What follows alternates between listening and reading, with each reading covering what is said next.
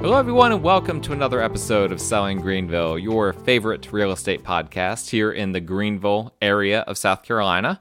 I'm your host, as always, Stan McCune, realtor right here in the greater Greenville area. And as always, you can find all of my contact information in the show notes if you need to reach out to me for any reason, particularly if you have any real estate needs. Go to the show notes. There you will find my contact information. Reach out to me at any time.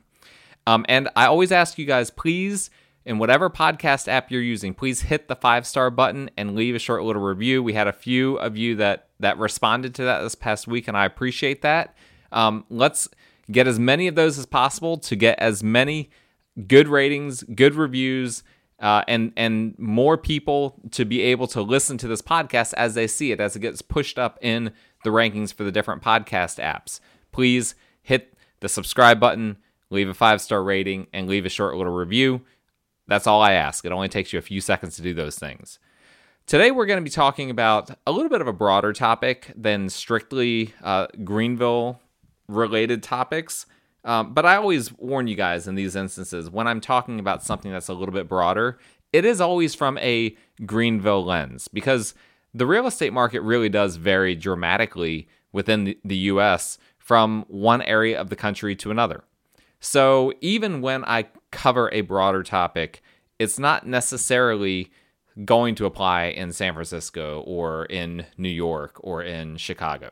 So I always give that warning, or I try to always give that warning when we're doing a broader topic like this. But the topic that I want to cover, because I work with a lot of investor clients, and this is how I got into real estate, if you know my background, it's frequent investor mistakes. And I've got 5 of them here. And I've talked about, specifics of what investors do and what they shouldn't do over the years. But I haven't really talked about, just had an episode, at least I can't remember. I've now done over 2 years worth of episodes, so it's hard to keep up with everything. But I don't think I've ever done one that specifically hones in on investor mistakes, common real estate investor mistakes. And so that was something that was on my mind recently. And I was like, you know what, that would be a good topic for the pod.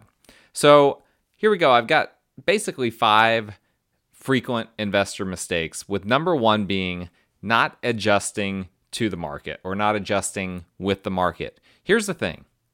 There are always real estate investing deals out there. Always. I am a true believer of that. No matter where you are, in what part of the country, but specifically here in the Greenville area, I have been through the market since the Great Recession. So I've seen that part where it was an insane buyer's market, all the way through the past few years, which has been an insane seller's market. And guess what? There are deals in all of those markets.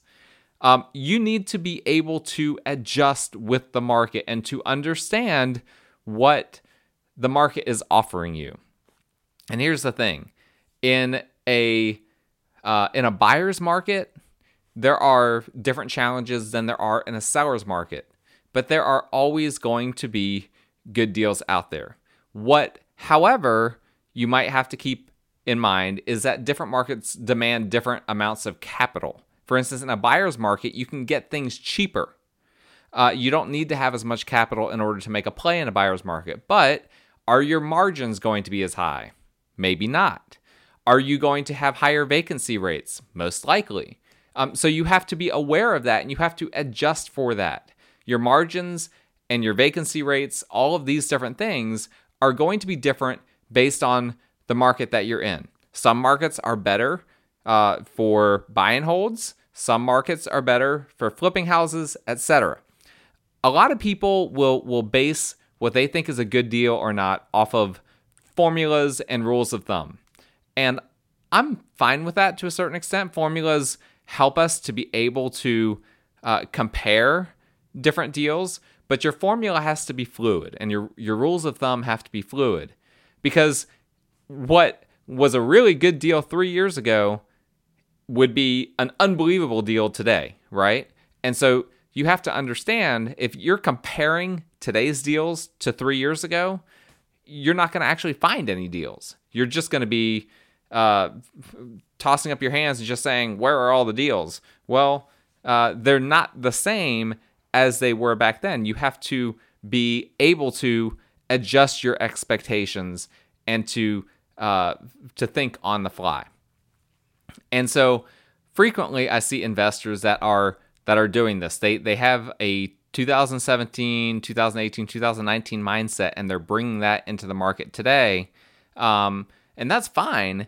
That's gonna cause you as an investor, if that's what you're doing, that's gonna cause you to be incredibly cautious. But it's also gonna cause you to probably miss out on a lot of opportunities. And that's the thing, is that people look back on years and years ago and say, man, if only I had bought that.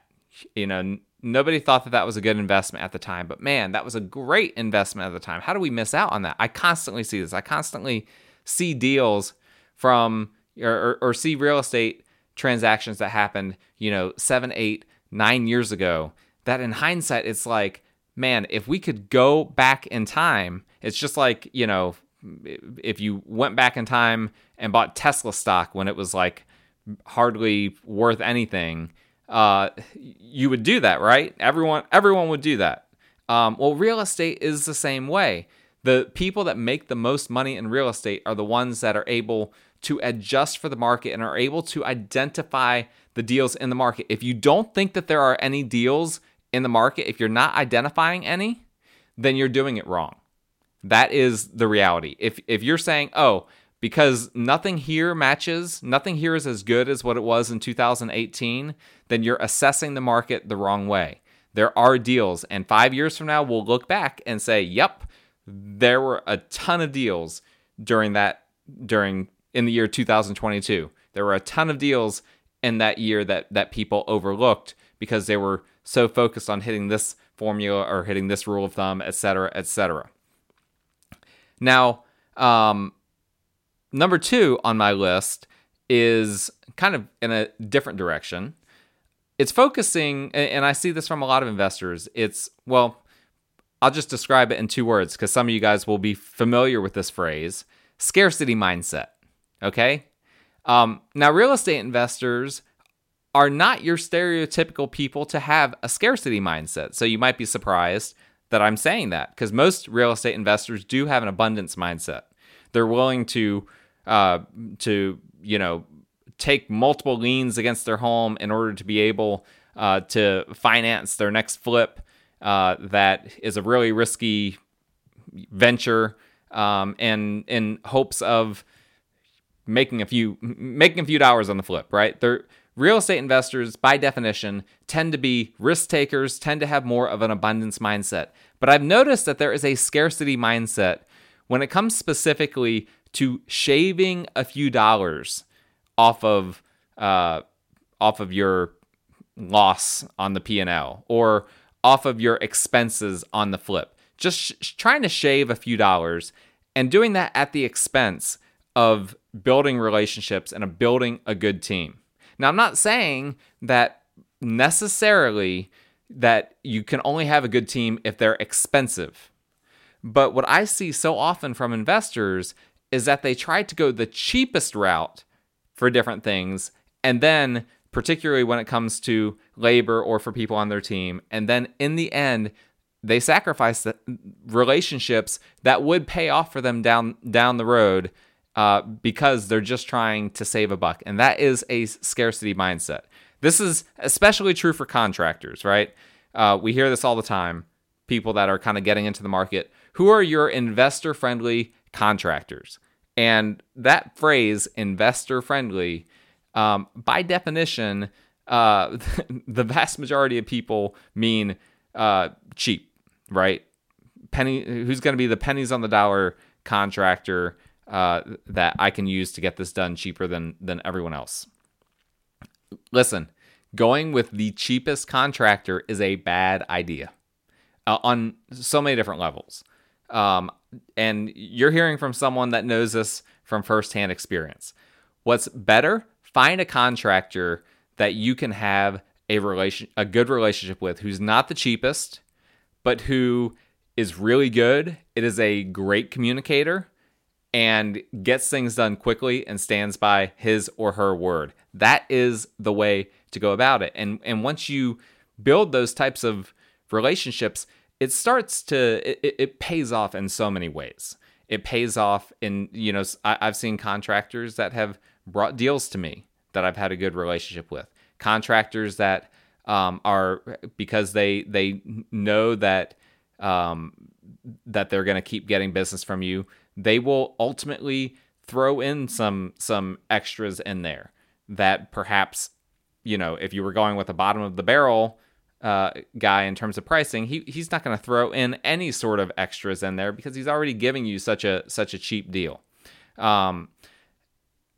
Again, I think I'm preaching to the choir to some extent, because real estate investors, they all say that they know this, but then practically when it comes down to it, it's always like, okay, who's my cheapest guy? Particularly for the novice guys. I think the experienced investors out there, they get this. They get what I'm saying. But if you're kind of a newer investor, don't fall for the trap of just going for the cheapest. I'll say this is also true for us as realtors as well, right? Because you can find realtors at all sorts of different pricing levels. You can find listing agents that will basically just throw a house on the market for a few $100 and then just have you do all the legwork on the back end. There are others that I know, some agents that are investors themselves, but they also have a brokerage, and so they will put something on the market and then kind of manage it, but not really manage it, right? Let me tell you why that I don't want to toot my own horn, right? But I am a realtor, and this podcast, I don't get compensated from this podcast. This podcast ultimately is, it only supports me insofar as it supports my direct business. So I am going to toot my horn here for a second. Over the weekend, and I'm recording this right after Mother's Day weekend. It's going to probably come out in a week or two. But over Mother's Day weekend at 11 a.m. on Sunday, on Mother's Day, I received a phone call from an appraiser. Now, let me just start for a second. Not many realtors are going to answer their phone at 11 a.m. on a Sunday, particularly on Mother's Day. If you go with a cheap realtor, I can almost assure you they are not going to be answering their phone in that instance. A number pops up that they don't recognize. Not gonna answer it. Me, I was available. I wasn't in a worship service at that time. I answered the phone. It was an appraiser.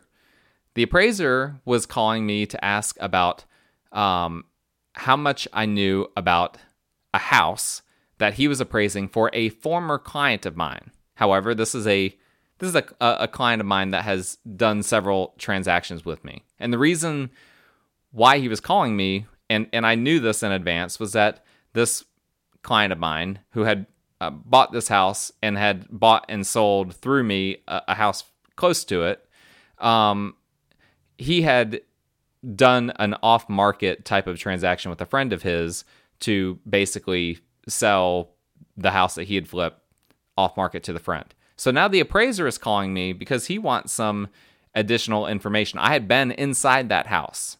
And also, I had been inside the house that was nearby that my client had also flipped. The appraiser couldn't come up to the purchase price that they had this house under contract for.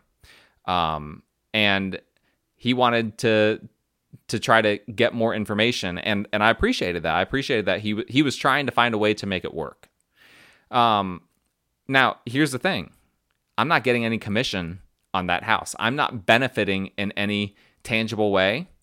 And my client, if I had just blown off that phone call, my former client would have never found out. But you know what? Because he and I have an established relationship, I spent 15 minutes on Mother's Day on the phone with that appraiser. Then I gave my client heads up, got more information from my client, passed that along to the appraiser, and I'm pretty confident that I saved my client several $1,000s. That the appraiser the appraisal would have come in several $1,000s lower than it did if it were not for my conversation that I had with him at 11 a.m. On Mother's Day. So, does it all come back if, my client had been using other realtors that, were kind of more that basic bottom of the barrel service, but are cheaper? Would it all have come around in the end? I believe that he ended up getting more money by means of me being able to help him in a situation where I wasn't getting money, but I did that because we had that past relationship, and I was happy to do that for him and to help him out.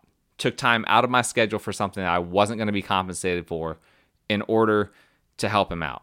And so you have to remember, when you're just saving a buck just to try to increase your bottom line by just a little bit, you may not be benefiting yourself in the long run. That's something to keep in mind. Number 3, specifically for buy and holds. So not so much for flips, but specifically for buy and holds. The third investor mistake that I see frequently is focusing too much on the current situation. And what I mean by the current situation, current rents, current neighborhood, current condition of the house, rather than projecting those things. And it's interesting to me how frequently I see this with people that have past real estate investing experience.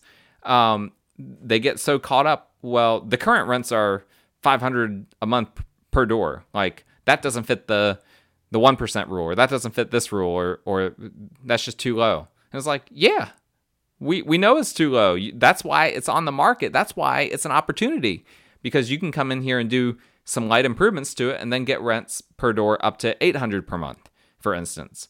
I see this all the time.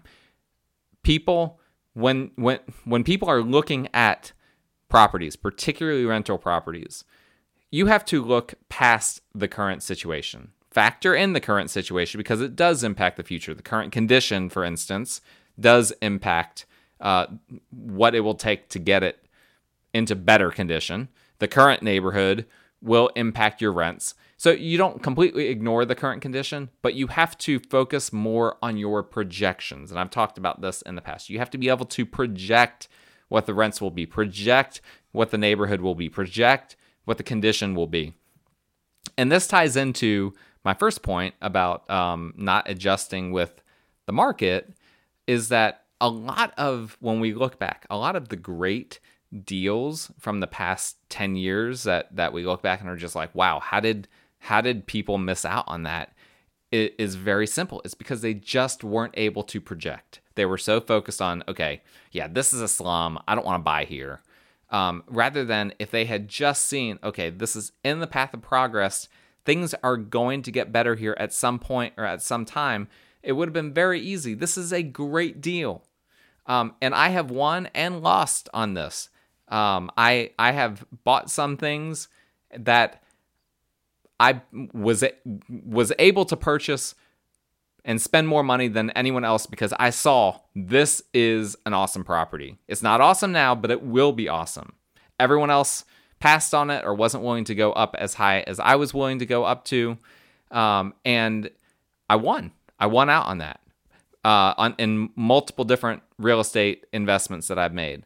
There's been several others where I passed up on something, and now I look back and I'm like, wow, that was idiotic of me. I should have bought that all day, every day. And as I keep doing this, and as I keep educating myself on these different markets, I start to understand better how to project. But that is the number one, in my opinion, the number one most important thing to be able to do as an investor is to be able to project. And particularly with buy and holds, you need to be focused more on your projection than on the current situation. Number 4, not understanding how much due diligence is acceptable and or necessary. Due diligence is important, right? When you're looking at a house, you don't want to get something that you have to completely rebuild if you're hoping for it to be a quick turnkey property, right? The problem is a lot of investors don't understand the healthy balance between too much due diligence and not enough. And here's what I mean by that. Not enough due diligence is when you buy the property and then realize you're in way over your head in terms of what needs to be done to it. That's not enough due diligence. Too much due diligence is you need to have so many inspections done that you don't get the deal, or that you talk yourself out of the deal because you've done so much due diligence and now you know every single thing wrong with the house and it's just more than you were expecting and now you want to back out. That probably right there, neck and neck with that ability to project, is the ability to know how much due diligence you need to do on a property. For me, in most parts, in most situations, I don't need to do a lot of due diligence to know if a property is the right fit or not. I can, generally speaking, walk into a property, walk around it, and look in the crawl space, look at the roof, look at the AC unit. If I can find the water heater, look at that, and say yes or no. I don't need to have a bunch of inspectors in. I don't need to do radon. I don't need to do mold tests. I can, generally speaking, do that for myself. And I have some clients that trust me with that level of due diligence as well. But there are some times when you need to, when I need to do more due diligence than that as well. So it doesn't always work out that way, but I have gotten to the point now where I'm comfortable with myself, with my knowledge of property, with my knowledge of real estate, that's how much due diligence I need to do in order to identify whether something is a good deal or not. But a lot of people don't completely, they haven't gotten to that level of comfort yet with me or with themselves or whatever the case may be. And so they will err on the side of too much due diligence. Well, erring on the side of too much due diligence is going to make it very difficult for you to be able to actually snag a good real estate deal. But you need to, if you're not comfortable yet, if you haven't yet figured out your own due diligence models, as it were, in your mind, what needs to be accomplished for you to be comfortable with the house, then you need to determine, okay, what is the minimum amount that I need to be comfortable and to know that I'm getting something that I want. And once you get to that point, then you have to consider, okay, this is what I'm comfortable with. Is this realistic? If your comfort level is doing a gazillion inspections and expecting that they're all going to come back clean, then you're probably not supposed to be a real estate investor. You go do something else. There's lots of other things you can do. Other ways to make a buck than real estate.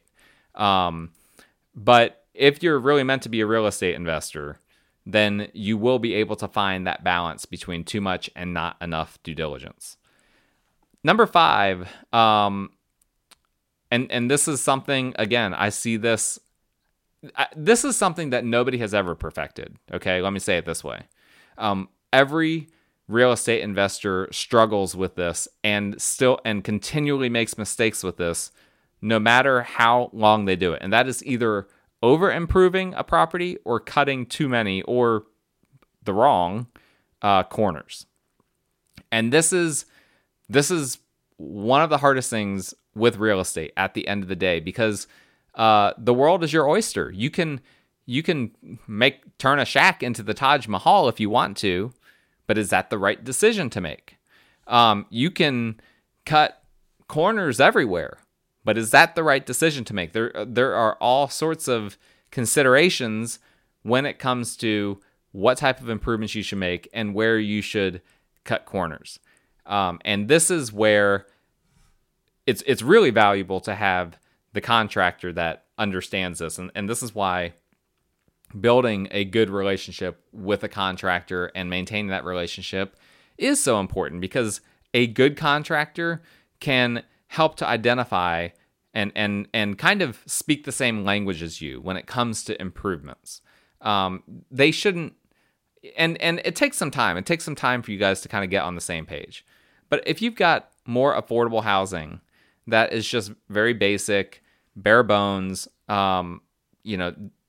it's never going to rent for tons and tons of money. You don't need to go in there and, for instance, scrape off the popcorn ceilings or do something with the textured ceilings.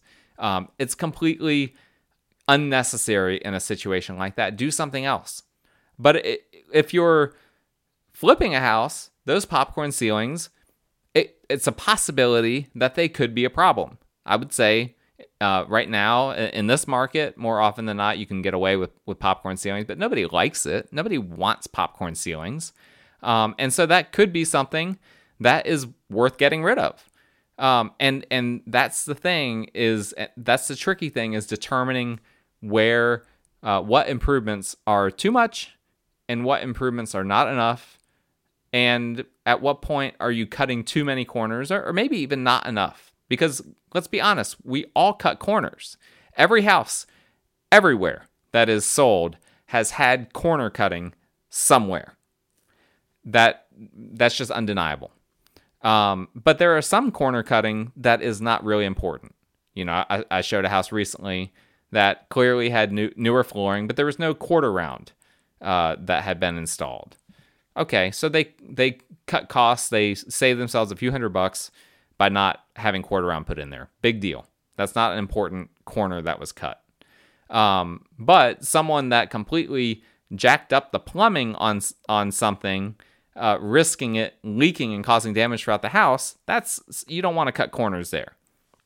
And so these are the types of things that I'm telling you, every investor makes mistakes when it comes to that. And that is a key skill that you have to hone over the years. And this is where, again, going back to the team, it's really helpful to have a team that can help you to understand this. And with my clients that flip houses and that buy rental properties and whatnot, I gladly assist and give advice when it comes to this type of thing because I understand the market. I know what is required. I will walk through a house and tell someone, okay, this is a $300,000 house. Here's what I think needs to be done in order for you to fetch the top price on this. And usually I approach it from the standpoint of the least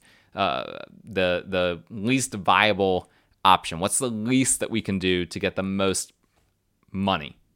Following, basically the 20-80 rule. What's the 20% that we can do that's going to have an 80% impact on the home value? Same thing with renting. What is the least that we can do to a rental property in order to be able to get rents to where they need to be? Maybe we could possibly do some additional updates that would be expensive, that would get rents from $900 to $1,000 a month. But if we can save a lot of money to just get them to $900 a month when they have been at $500 a month, that might be what's worth it in the end. And so those are things that I can assist with, that I currently assist with a lot of my clients, and contractors to a certain extent can as well. Obviously, most contractors don't fully understand the real estate market side of things, but they can use some common sense and bring some common sense to bear when it comes to a rehab and to repair work. And so that's it. Those are the 5 frequent investor mistakes that I came up with. I'm sure there are a bunch more. In fact, I'd be happy for you guys to give me a shout out and let me know of any others that you think I could have covered that I didn't. You can do that by texting me at my phone number that's in the show notes, or send me an email that's also in the show notes. Reach out to me for any reason, for any time, preferably not 11 a.m. on Mother's Day, but just know if I'm able to answer, I will, even at that time. All of my information is in the show notes. And please, as I keep asking, please subscribe, rate, review the show so that we can get it out to as many people as possible. And I hope you guys have a great rest of the week. Stay safe. We'll talk again next time.